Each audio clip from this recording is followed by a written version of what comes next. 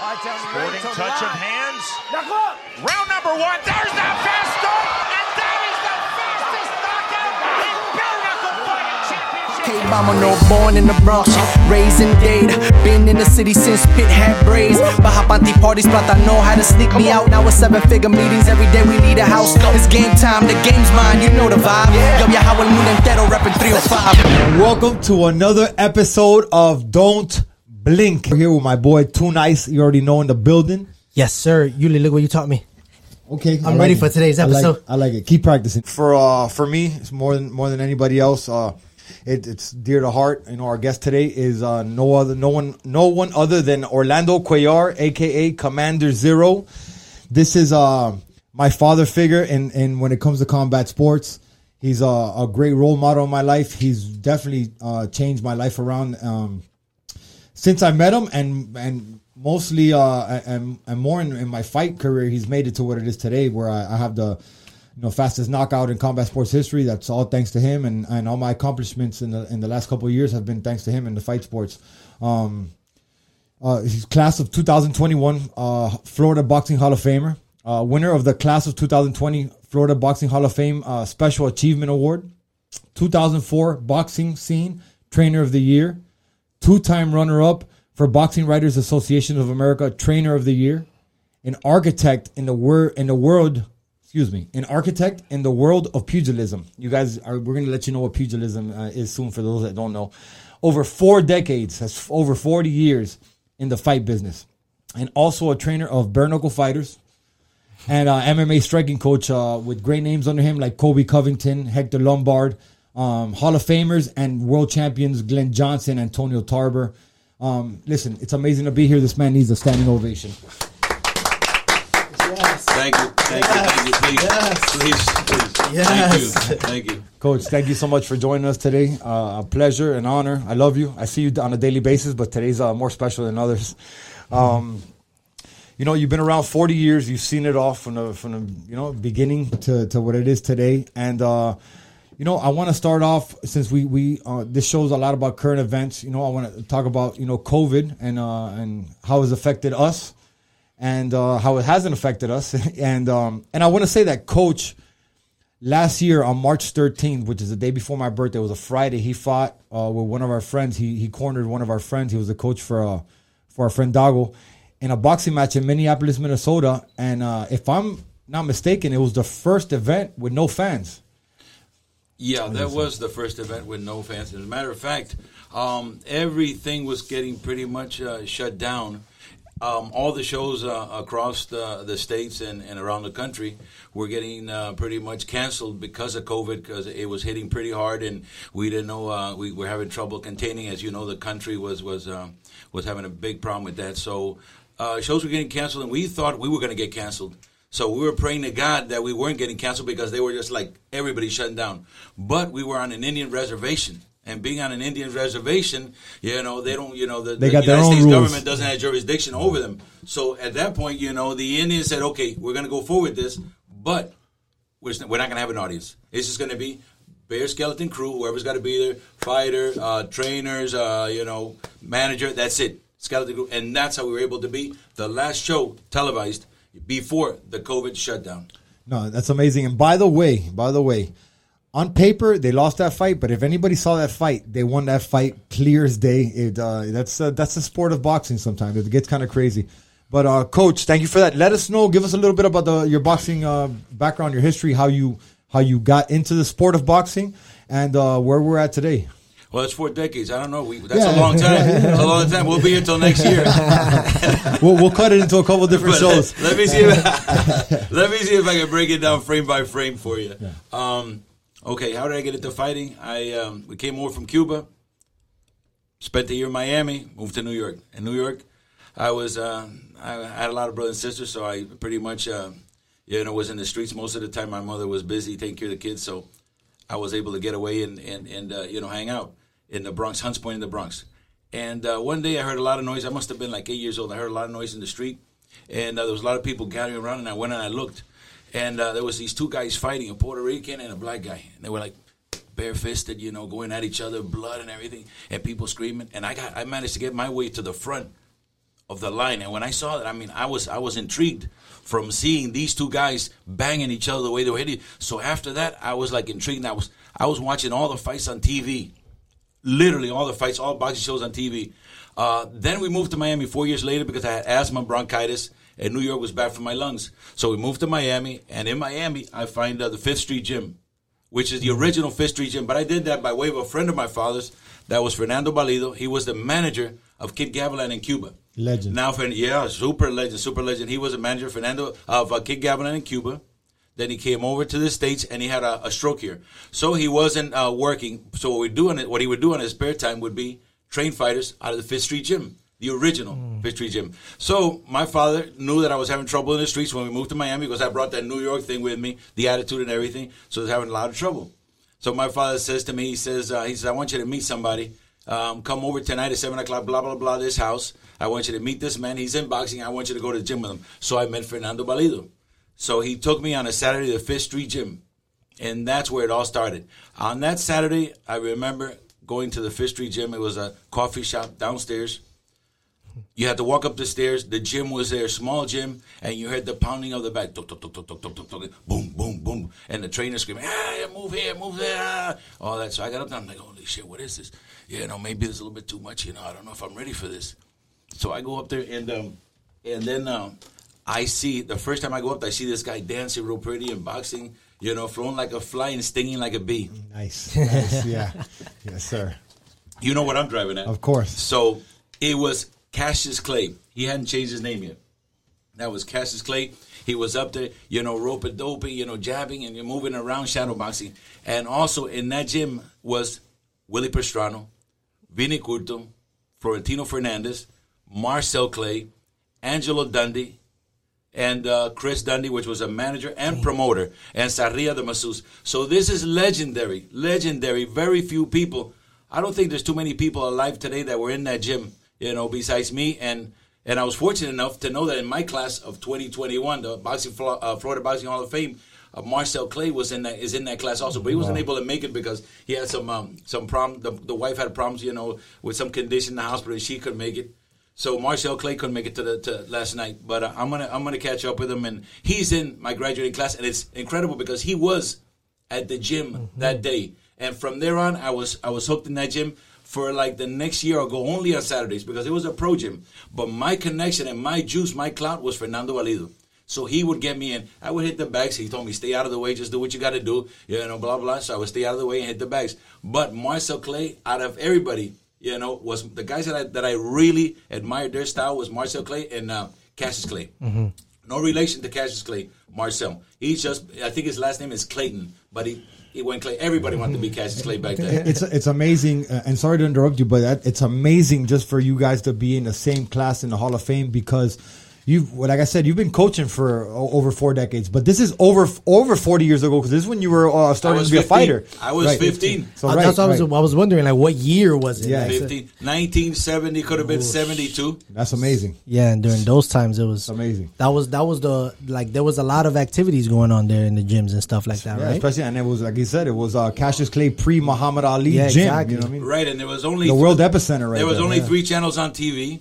There was no, it wasn't all the distractions there are today, all the sports there are today. It was either boxing, football, or baseball. Yeah. So all 3 were rich in talent. All the kids every kid was in one of those. Mm-hmm. So you had a lot of talent. Everything was deep. So that was really pretty much, boxing was at the height of his career, the golden era of boxing. Yeah. The 70s, the early 70s, the 80s, and then it kind of died down a little bit in the 90s. But anyways, I go to that gym, and that's how I started boxing. That's what I did. I did a little amateur, did some amateur work fights at the Dinner Key Auditorium with another trainer that I had. He passed away, got rid of soul, Maceo. Juan Fernando Balido couldn't make out to the gym with me because he couldn't travel that much. So I started working with Maceo, and Maceo was my trainer at that time.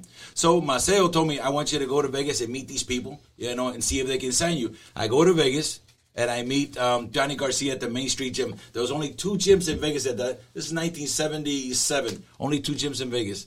Johnny Tokos, the famous Johnny Tokos, and Johnny Garcia's Main Street Gym. Only 2 gyms. And I went to that gym and I met Johnny Garcia, and he introduced me to some people. They were wise guys. My father thought it wasn't a good idea for me to get involved with them. So he told me, listen, don't do this. So I backed off of that. And I kept on going to the gym. My father says, I don't want you doing anything with fighting or nothing. I was a real respectful guy. You know, after I came off of that New York thing and I grew up a little bit, I started respecting my parents a little bit more, you know, and then I made sure that, you know, I followed in their instructions and their advice. So I didn't get into the fighting, and I didn't want to say what they wanted me, but I had nothing to do with it. So I started training. Fighters. And at that time, there was Oscar Bonavena that had fought Ali. Oscar Bonavena fought Ali. Ringo from Argentina.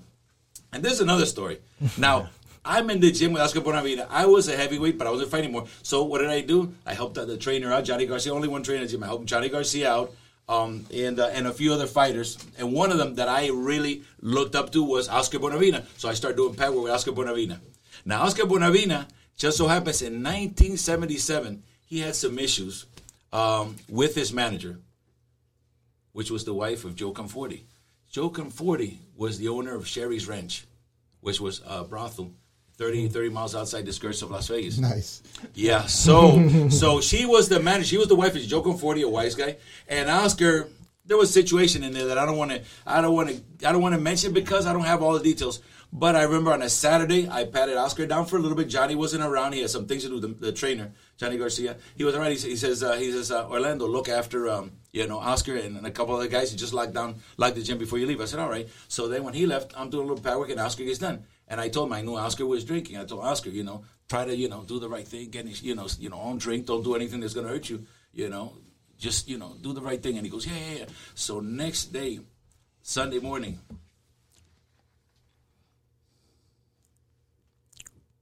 Excuse me.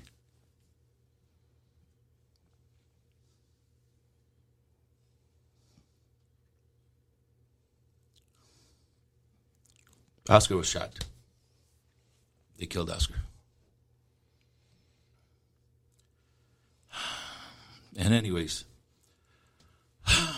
that was the first or second phase of my boxing career. Then I kept training fighters. Then I moved to New York. And in New York, I found Gleason's Gym in Brooklyn. There, I trained some of the best of the New York fighters, best fighters New York ever had. Yeah. Or at that time, Freddie Soto, Norberto Frias, Vinny Mataloni, that fought Evander Holyfield, Tyson Fury, Aaron Superman Davis, Pedro Saiz, a slew of fighters. And in 2000, I decided to move to Miami because it was too cold in New York. My kids were having asthma, bronchitis. Mm-hmm. They were really having trouble with and they couldn't go outside. New York, it's when it snows, it's really bad for kids. They can't play or anything, so you got to keep them indoors. So I thought that was a little brutal for them, and then my little boy started getting asthma. So what I did was I moved to Miami, and that was the best thing I ever did. Once in Miami, I started training out of, South Beach Boxing. Mm. And there I had met a gentleman by the name of Glenn Johnson. The Road Warrior, baby. The Road Warrior. I love Glenn. Shout out to Glenn Johnson. Yeah, shout out to Glenn Johnson. And at that time, Glenn had 11 losses. And I was training Lou DeVal, Honey Boy, which was a top 10 fighter on his way to a title fight. So I used Glenn to spar with Lou Honey Boy DeVal. And Glenn didn't do too good. He thought he was a boxer, blah, blah, blah, and, it didn't work out. So anyways, we finished our training camp for Louis DeVal. We went to France. We fought for the title, came back, and then Glenn says, Coach, I want you to train me. I got a fight, and it's only 5 weeks away. And I'm like, yeah, who are you fighting? He says, Eric Hardy. Now, Eric Hardy was a champ that had just lost his title to Roy Jones. He had torn his bicep, beating Roy Jones. He beat Roy Jones like 9 rounds, and he tore his bicep. So this was the guy. After Harding got his bicep reconnected, everything was good to go. And Glenn was a sacrificial lamb for Eric Harding. And I says to Glenn, who are you fighting? He says, Eric Harding. I'm saying, Eric Harding? He goes, yeah. I'm like, and how much time? He goes, 5 weeks. I said, where at? He goes, in New York. I said, don't tell me that Jimmy's Cafe and the promoter Sal Musumichi. And he goes, yeah. I said, man, you're going to be the sacrificial lamb. You're setting him up for failure. I says, they're setting you up. I said, how much are they paying you? And he told me, I'm like, that's short. He goes, come on, Coach, please, and then that, please, Coach, I'll do whatever you tell me, get me right. I go to work with him. No, I'm lying. I didn't go to work right away. I said, okay, Monday at the gym at 10 o'clock in the morning. He said, I can't go to the gym at 10 o'clock in the morning. I said, why not? He says, because I'm working construction. I'm a carpenter's helper. He says, I can only show up at 7 o'clock at night. I'm like, wait a minute, 7 o'clock at night, I got nothing for anybody. I'm home watching TV, relaxing. I said, I'm not going to train anybody at 7 o'clock at night. I'm home. That's Merle's training time. That's Merle's time. That's Coach's wife That's training. when I get trained. That's when I get trained. So anyways, Coach, please. And I'm like, okay. To myself, I'm going to take this guy, and I'm going to give him the kind of workout that he's not going to come back. So I'm waiting for 7 o'clock at night. It was on the South Beach Boxing on the second floor. He walks up to the gym. I'm waiting for him. I got my body shield on. I'm waiting with hand pads, waiting for him. Like, let's get this over with. He walks. He's got this white powder on him. He just came from the construction site. He changes, comes out, and I put the gloves on and patting him down this and that. Everyone must have done 10 rounds trying to kill him, wear him out. He hung in there, breathing heavy, out of gas. He hung in there, and I'm like, okay, tomorrow. He goes, yep, tomorrow. He came back again. I tried to kill this man. Finally, in the third week, he says to me, he looks at me as he's sitting doing his sit-ups, and I'm stepping on his toes. He looks at me and goes, Coach, I really want to win. I want to win. I said, okay. He keeps doing his exercise. So then we go to the fight. And this is fight night. Sal Musumichi, the promoter that had ties with the fighter that we're supposed to fight, sees me at LaGuardia Airport Hotel, and he says, hey, Orlando, what are you doing here? I says, I came for the fights, Sal. And he says, yeah, listen, we got to talk about Lou DeVal and Eric Harding after this fight. I looked at him, I said, Sal, don't you know who I'm here with? He says, who? I said, I'm with Glenn Johnson. He looked at me and his jaw dropped. He's like, you've been training Glenn? They set you up too, Coach. Yeah, and I said, yeah, I'm the one training Glenn. I'll be with Glenn. He goes, I knew that. Yeah. And I'm like, okay. Now, fast forward. First round, put the heat on Eric Harding. Second round, more heat. Third round, fourth, fifth, sixth, seventh, 10-round fight for the USBA title on ESPN, Friday Night Fights. It was like, for all the glory, this was to be what was going to give Harding the platform. We stole the show. Nice. Stole the show completely. We were the new kids on the block. At least Glenn was. Because they had known me, but they just didn't know me and Glenn. Mm-hmm. So really, when they're talking about the show and you watch the fight at the beginning, they're not giving Glenn too many props or giving him too many chances of winning.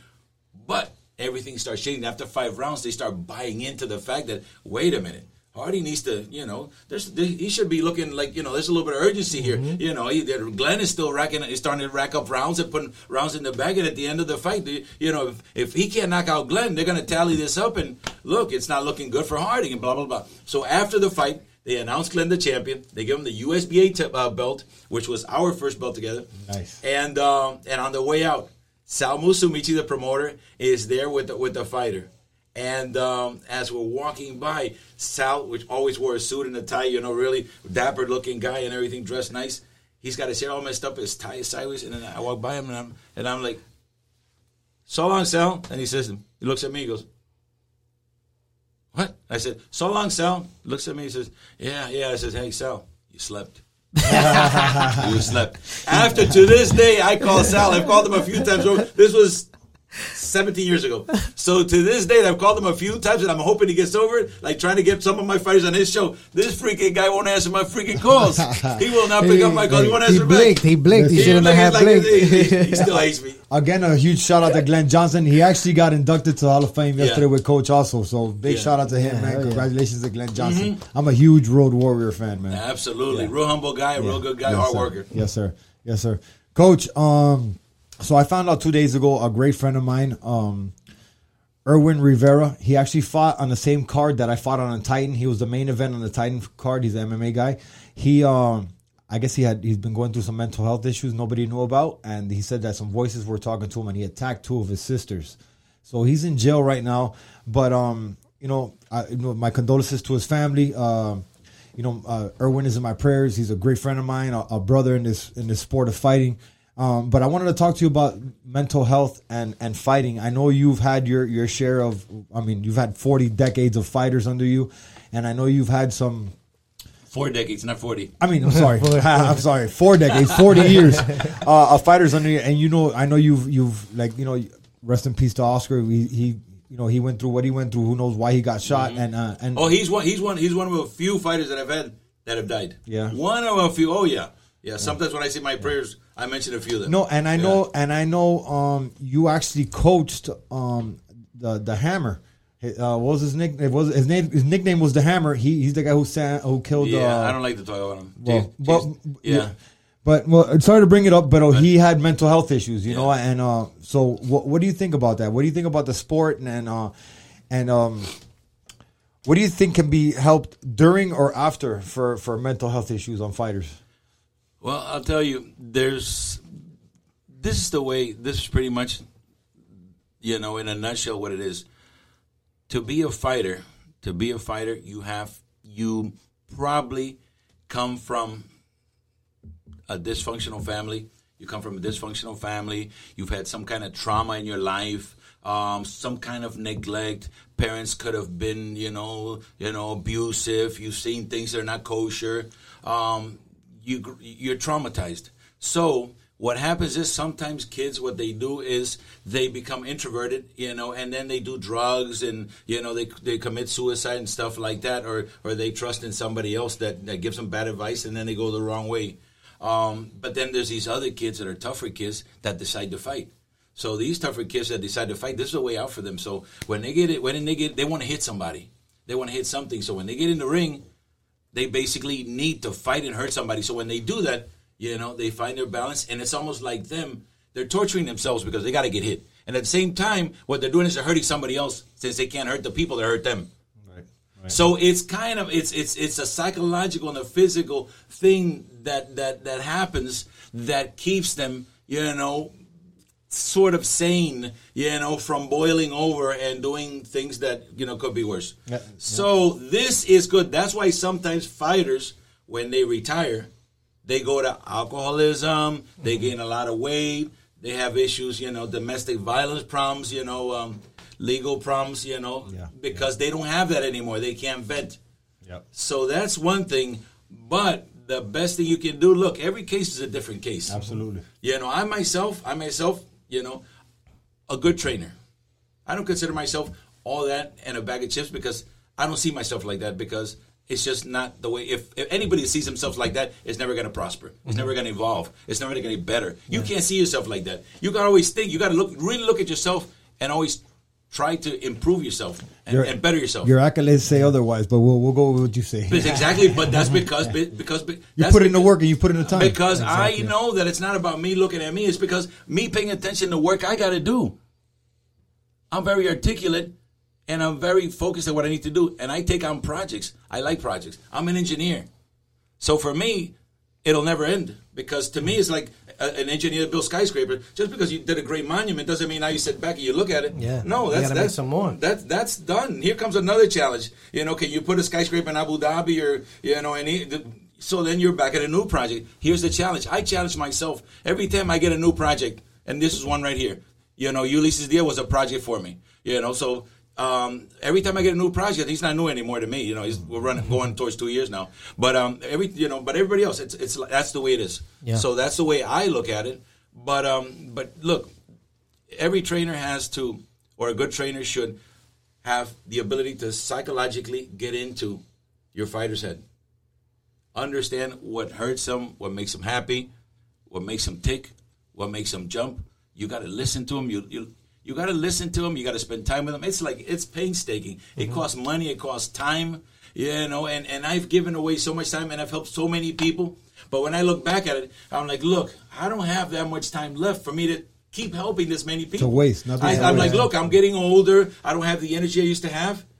People got to give it back now to you. I look at my fighters like, now I have the ability to get name fighters, big fighters that I look at, look, let's do this. I'll give you what I got. Let's do this together because I need your help. And that's the way it is. But going back to what you're saying, individuals that are troubled, fighters that are troubled, fighting is a way out for them. Yeah. For a while. But they need a mentor. Right. They need psychiatrists. They need parents that are caring. They need good friends around them. Because at any moment, they can, they can slip to the other side. It's a whole formula, and you said something that touched me because I heard Mike Tyson say this the other day, like less than a month ago, where you were saying like how they you're in there and you kind of want to. It's like you want to take out this anger, but Mike Tyson said it in his words. He's like, being in there fighting is like dying without dying. You know, it's like you kind of like in there to hurt yourself, but then you come out, you found out you didn't die, and it's this feeling of, you know, elation. Revival. Well, being in there dying, like you know, it means that you're about to face something or someone that can hurt you. Right. Your biggest fear. You trained to kick somebody's fucking ass. Now somebody else trained to kick your fucking ass. Right. So, and you got people that are depending on you. You know, their money's riding on you. You don't want to let them down, but you can't back down. So now it's your skin, your balls on the line. So you got to come through with it. There's no backing out. There's been individuals backed out, but we ain't going to go where you back out. Yes, sir. You shamed yourself. You shamed everyone. You're done. So you got to go through with it. And you got to, you know, hey, roll the dice. So that's the way it is. So I understand what Tyson said. Yeah, absolutely. Anybody going through any issues, man, you know, reach out to your doctor. Reach out to anybody that can help. You know, like I told my friends, you know, we all go through things in life. I'm here to. If anybody wants to talk, I'm here to listen. You know, Coach does that for me. I do that for him. We know we're each other's shoulder to talk to, and all our friends here. You know, we're here to help. Just don't keep it to yourself. Yeah, that's all. Don't keep it to yourself. Absolutely. Because if you're at that point, you need help. So don't try and do it by yourself. Absolutely. Find somebody. Talk to somebody. Absolutely. And that's the hardest part. So if anybody sees anybody out there going through something, just make sure you know, try to reach out to them. Coach, I wanted to speak to you about something current, man. Did you see all the Trump supporters rushing Capitol Hill the other day? We had 4 people. I think 4 people died, or one lady died, and 4 people got hurt. Mm-hmm. What do you think what's going on in the world right now with elections? Everything is not as easy as it used to be, man. It looks a little crazy out there now. Listen, I don't know what kind of conspiracy, what's going on, who's right or who's wrong. Yeah. But this whole thing, you know, when Trump took office, they tried to impeach him. Multiple times. Yeah, multiple times. He's a very, you know, then he got to Twitter. He's the type of guy, he doesn't filter anything. He speaks his mind, and that's it. You know, if you're not with him, you're fired. Right, so, right. Either you like him or he doesn't give a shit. So he's trying to fire everybody that's not with him. Right. So, you know, obviously that's not going to work. You know, it's not America's democracy. It's not a dictatorship. I'm not saying the man's a dictator, and he's old school. You know, I respect that. He's old school. And he figures that, I think the way I see it is he's trying to make America great by instilling the old laws and or beliefs and, you know, and how you got to run things. How no, it doesn't work anymore. The world has changed. It's not the same. You got to be a little bit more open. You got to accept people, conditions. You know, I don't know, but it seems like they've been trying to get him out. Then this COVID thing came about. I don't know if China did it, who did it, or whatever, or if it's the super flu and they just inflated it, gave it a name, and you know, and then they're using that to lock people up, and if they lock people up, they can't work, and it messes up the economy, and if it messes up the economy, then Trump is in trouble. So Trump is trying to kick money back to the people in order to keep them happy. As we find a cure, speed up the virus, speed up the vaccine, get the vaccine to them. But who do you get the vaccine to now? Now, what is it? Gates? Soros? Yeah. Who's behind that? Yeah. So all of a sudden, somebody got in, and there's so much going on behind the scenes here that we don't know. Maybe Gates and Soros now are the ones that finance the vaccine. That this vaccine now is the one that's going to get sold to the country, and Trump is the one that needs the vaccine in order to get the country back, you know, up and running. So it's like this is a whole. This is so confusing that I don't know, man. I don't think anybody can figure this shit out. Yeah. For real, the way he just broke it down like that, I was just picturing everything in my head. Like, yo, this is a D that like almost like for real, like it's almost like what is it happening? It's a pyramid scheme. Like, they're trying to get us to buy Herbalife. We don't know what's going on. We really don't. We can just hope that if the injection is real, that doesn't have any side effects, that there's no mutations and shit that happens later on down the line. Because look, vaccines have to be. Sometimes it takes a few years to find out what it does to human beings and their bodies. Because everything, notice that when you go to the doctor, he gives you a prescription that has 5 side effects. You know, so it's like you open up 5 cans of worms. I mean, this is the type we don't know. Just to cure one. You got to cure one, but you got 5 problems, so you're over medicated. So now this vaccine, what the hell? I'm not taking it. I'm going to wait. So I was going to ask you that. I was going to ask you that about the vaccine. So if you're going to wait, you're going to wait on it. See what? Man, they literally got to go. Come and pick me up, hold me down, and put that shit. I'm not taking that shot. I don't know. I'm not doing it. I'm not doing that. Hey, look, I'm going to do like Hialeah. I've heard some people at Hialeah, what they do is they lock themselves up, chicken soup, Tylenol, plenty of water, and just stay indoors until that shit goes away. And vapor rub. Vapor rub. Vaporub. Viva Peru heals everything, ladies and gentlemen. I've been hearing about the vaccine that the people getting it, that the people getting the vaccine can't get COVID, but they can still spread it. So no. You can get COVID and spread it, but now there's another mutation of COVID. Yeah. Now it's another one that's a little bit sneakier than COVID. This is okay. We know COVID now. That's trying to scare us. What the hell's going on? Are they trying to scare us some more? No, it's the truth. They want Trump out of office so bad, and now want to keep us like that. So we want Trump. I don't know what's going on, man. I don't know. Yeah, it's crazy. It's crazy. I don't understand it either, and I'm wondering too. When he has till January 20 to leave the White House, no? I don't know. Sometime in January he's got to leave, but they might have to drag him out of there. So on the flip side, knowing those things, like, what do you guys think we should do amongst ourselves, like amongst the community? You know, Yuli got the Fighting versus Hunger, you know what I'm saying? And that's really brought a lot of people together, you know what I'm saying? Especially during these times where we probably need that more than ever. You know what I mean? What else, what do you think we should tell the world that's watching right now? You know what I'm saying? Something positive in this moment right now. Hey, man, you know what? This is survival of the fittest. Absolutely. Yeah. You know, mankind, we've survived everything. We've survived First, Second World War, Vietnam, all kinds of stuff. You know, we're going to survive it. That's it. There's going to be a few of us that are going to, get taken out. But a human race will survive. There's only so much. Look, take care of yourself. Do what makes sense. Provide for your family. Don't hurt nobody. That's it. Just be, believe in, have a faith. All religions are good.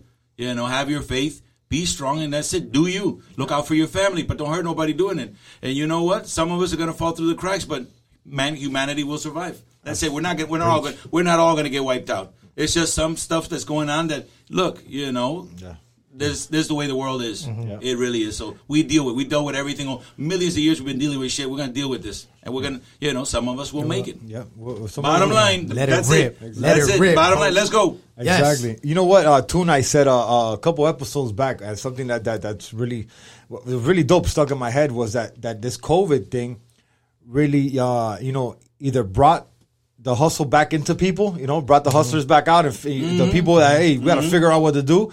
And if you were already a hustler, it upped you. If you weren't one, you started becoming one. You know what I mean? And if you were one in the past, it brought the old hustler back out of you. You started trying to figure out what to do, and that's great in mine and Coach's case, because when COVID hit, we're blessed enough that we live really close to each other, and we started figuring it out. All right, they shut everything down. There's no gyms we could go to. There's nothing we could do. Coach, come over to the house. We started in the backyard on the floor, hitting our Coach with his mask and a shield on, and we started doing our mitts back there. Got a couple of our close friends to come over and start training with us, and it developed into what we have today, which is called the Jungle Gym. We have a ring, thanks to my boy Apache and Izzy. We have multiple bags from Amazon, and we have a whole gym structure back there. We have a whole training facility where people come, and I feel like we've been able to help people by building that gym. Coach has multiple people coming over there on a daily basis to come train, and they're all masked up for anybody watching this. But we have a release for people, where people were trapped at home and there was no gyms open, there was nothing to do. We told people, hey, come over here, we're open. As long as you're not feeling sick or feeling any type of way, come out here and get some exercise in. And this is actually a way to fight COVID. You know what I mean? If you're inside your house fucking watching TV, you're laying down and dying. If you're out here getting the sun with us, running the block, hitting the mitts, and getting this exercise in, it's something that we're, that's our own vaccine, which we're trying to fight COVID. So, me and Coach has always been hustlers, and we definitely stepped up our hustle game during this whole COVID thing and got this together. And it showed. On that night, November 13th, Friday the 13th, we trained all our ass off, through the whole year. And in November, yes, it was a 3-second knockout, but it was a ton of work that me and Coach put in together behind that 3-second knockout. It was a long training camp that made for a short fight. Yes, sir. People don't know what goes on behind the scenes, but going back to what you're saying, adding to what you say, Yuli, when COVID hit, all the gyms closed down. They all closed down, and people basically had to stay indoors, and didn't have the, especially people that worked out, didn't have that avenue to keep working out. So what happened was the word got out that we had to open up the jungles, and not open up. We were training in the backyard because it all started, like Yuli said, he wanted to keep training, and we wanted to stay in shape. So when we thought this was going to clear up in 4 weeks or 6 weeks, and we'd be right back in business. So we always with that mentality. So we started with a heavy bag, then we put a uppercut bag. They put another heavy bag, then a speed bag, then everything martial. So now we got a full training facility in the backyard. Mm-hmm. So people got wind of that. What better place to get vitamin D, which is neat. It's great, against COVID. Open air, and plenty of room. Nobody's closed in. There's no vents, moving the air back and forth, recycling, who knows what. Right. So it was perfect. It became a smash. Absolutely. That was the birth of the Jungle Gym. Yeah. We had El Nuevo Herald has come out there and interviewed me and Coach. Miami Herald has come out there and interviewed me and Coach. Multiple other journalism people have come out and talked about it. So we've and this is not to pat ourselves on the back. This is not for any thank yous or anything like that. But, people watching know who they are. We've saved many people from the trenches. People with mental health issues that were hurting, that they got to come train with us and now are excelling in life. We've got a couple friends. I had a friend of mine, great friend of ours, started at 190 something pounds. And now he's at 150 pounds, looking in great shape. People have lost tons of pounds in the jungle gym. Everybody lost weight, including that heat. The jungle gym, you're in a jungle environment, so you're sweating and you're working. Yes, sir. Everybody lost weight, even those that didn't want. There were those who came around, they were losing too much. And they said, wait a minute, I got to stay away. I don't want to get too skinny. Yeah, they lost weight. You know what? And my same friend that lost those 50 pounds, man, shout out to him. He knows who he is. But he got he's not a professional fighter. He actually teaches children and stuff. And on Halloween night, he's walking out of a bar. He's minding business. The guy's a great guy. Somebody jumps on him, and he had learned by Halloween he had already been in the jungle gym for months. He knows how to defend himself. So the guy jumped on him, and for no reason, somebody drunk on the street, and he got to defend himself and show the guy what he had been taught. You know what I mean? So and he came out on top. Yeah, he came out on top. So a lot of things. Literally on top. Yeah, the guy was at the bottom. He was on top, and he's punching the guy. Said the guy moved his head, so he punched the ground. All the knuckles are broken up and bruised. He came out on top. All right. So we've a lot of things have birthed from the jungle gym, man, and that all started because of COVID. So, I hate to brag about it because a lot of people had a tough 2020, but my 2020 has been one of the best years of my life. I made the most of it. My hustler game went through the roof. I've always been one, but it went even higher this year. Last year, excuse me. And it's looking like a bright 2021 for me and Coach because of all that we did. Listen, we weathered a terrible storm. Absolutely. And we did it because we're survivors. We're true to the heart, down to the core. We're survivors. But what happened was, since we're survivors, the people that came close to us were survivors, but we got heart. We got heart. Mm-hmm. And we feel for people that try to survive too. But you got to be real. You got to really want things. So we helped those people that came around. Yep. So together, us being survivors, they turned into survivors. So together, we formed a big group. And we were able to overcome, and we became stronger from it. Mm-hmm. So now that it seems like, look, we know what COVID is and we know what's going on. A few things are opening up. Now you got people that want to operate, people refusing to close down. You got people that are closing down. So now you can maneuver yourself. Things are now, it's almost finding that right balance now because things aren't the way it should be, but it's not like we're not shut down. It's not like we're shut down. So now in that balance, we're able to go ahead and start making moves. So we weathered the storm. So now we're out of that storm. Me and Yuli, pretty much, which are the core of what we're talking about. Yeah. So now we're making the big moves, and that's where the 2 second, under 3 second knockout came from all that suffering that we did and all that hard work. Because we had it in us to go out there and get it done. That's right. And we did it. That's right. Together. That's right. Thank you for that, Coach. I love it. Yeah. I love fire it. Right there. I had to get you back in the picture, though. I love it. This is all about you. Plug you back in. But you know how we do, right? You give me a head, pull me up, and then when I'm up, I give you a head, pull you up. All right, Coach. Another topic we got here, man. I talk about, this topic comes up in every episode because it's something I've been thinking about since I was a kid, bro. It's still mind-boggling to me. But so with the COVID bill that Trump signed a while back, whenever this COVID thing started, he signed a COVID bill. And in the COVID bill, they said that they had to disclose UFO information when after a certain amount of time. So we have 167 days, which on June 27 of 2021 is the due date of the days they got to disclose for UFO information. Have you ever been into UFOs? Have you ever been into anything crazy like that? Or you mean unidentified flying objects? Yes, sir. Yes, Fuck sir. no. No? No, man. I don't believe in that shit. No.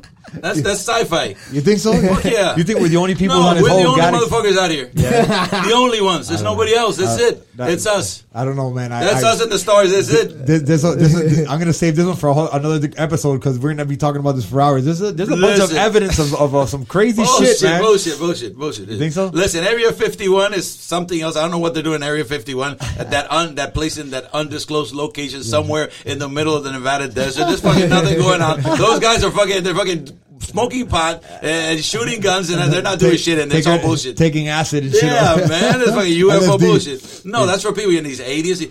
You remember the one time, this is one thing that really stuck out in my head, the one time that they came out with this situation where it showed like an alien sitting on an operating table. Yeah. And this guy in a white coat and a nurse and everything really like, like underground, and, they had they were covered up because the thing might have, some kind of bacteria that they were afraid of, unfamiliar things with. And then they take the alien and just lay into the eyes, just like, the alien type of look. Mm-hmm. So they take and they kind of cut it up a little bit and the thing doesn't bleed and all that mystery. And then all of a sudden they go like this, and they turn the camera off. And they say, well, there's some footage out there of the alien, at Area 51 that was, almost like Independence Day. And this alien, there was a hole, a crater on the ground, and there was a parts of a spaceship. And bullshit. Well, look, it's all Hollywood. God is an incredible creator. Absolutely. God is an incredible creator. I'm not going to get into religion right now because I don't know, unless you tell me we're going into religion. But I'm not going to get into religion because look, the beauty of this show is, and I think I'll take that upon myself to say, the beauty of any show is that you bring on individuals and you want them to give you your take, give you their take, real take. Yeah. On what you want individually, you want individual originality. People that will speak, people that are going to say what they feel and not be afraid. And I'm here to speak and to say it. I'm not afraid that there are no freaking aliens out there. No, it's all bullshit. Pyramids. Absolutely. You got the pyramids is something else too. That's crazy to me. No, what? How they build the pyramids? Yeah. You mean? How they move those rocks? But they got cranes over there. Nobody knows. No. Wait a minute. Now that is fact. There's fact. Something happened. Okay, something happened. The aliens didn't do that shit. No. No. ¿Quiénes fueron? No. Aliens didn't do that. Okay. Who did that was the Egyptians. Wait, before you get into it, I want to hear it. But listen, to this day, in 2021, with all the computers, with all the bulldozers, cranes, and all the technology we have, we cannot duplicate a pyramid. They have no idea how that was built to this day. So they have ideas. Yeah, we all have ideas. They have ideas. It's but not that they don't have an idea. They have ideas. Look, they got pulleys. They had pulleys. They have these long type of telephone pole, one thing that you roll things, a million men, there's a way of doing things. And they were incredible engineers, but they were the minds. Look, if you take a human being and you put them in a situation and you don't give them anything to work with and they really have to make it work, they're going to figure out a way to do it. Some will be, beautiful and great creations and, and worthy, objects or projects or survival things that they do, and others won't, but just so happens that these were very super intelligent people, that knew how to move big rocks, how to chisel these rocks and put them in place with measurements and everything. So still to this day, because those people died now, we don't know how they did it because it died with them, but it's there. It's there, and it's not an alien thing. Now, today, it's easy to come up with machines and everything that is going to build skyscrapers. We have today's technology is incredible, but we would have to get rid of this technology and go back and think like a caveman, and then be stuck nowhere to go, and we have to build these pyramids, and maybe then we think, like they did. Yeah. But I don't believe aliens did that at all.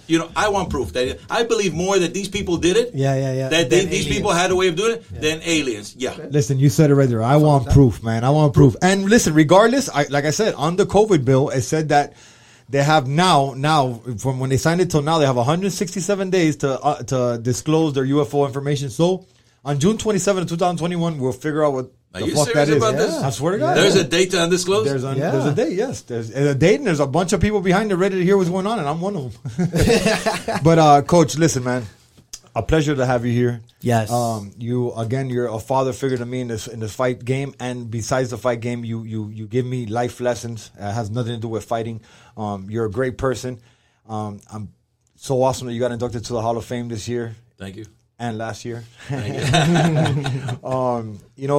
A pleasure having you here. Thank you so much for your wisdom, knowledge, and understanding. Thank you for treating me the way you do, loving me, loving my family. I love you. You are family to me. And amazing to have you here, brother. Thank you so much for today. Give me a big hug, and that's all I want back. All right. But hold on one second. On this show, it's called Don't Blink. We gotta have a Don't Blink contest. Yeah, it's a staring contest to see who blinks first. Oh, are you man. ready? Look into his eyes, coach. Wait a minute. Oh, he's getting ready. Okay. I get ready for everything. I got him teary-eyed before he could do it. Sabotage. Are you ready? No, hold on a second. First, I gotta ask a couple of questions. Okay. Oh, okay. Get put the mic back. Put the mic back. I gotta ask a couple of questions. Now, what's the longest time that the staring contest is? Well, I'll tell you like this. I haven't won one yet. Let's go. I'm gonna kick your ass. 1, 2, 3. Okay. All right, you win. Coach, I love you. I was about to take him serious. I think me and Two Nights got something great going on. We got some great guests coming up. It's gonna be dope. We got some dope people that already signed up to do it with us, which is great. A lot of people show us love, and it's because we love them back for sure.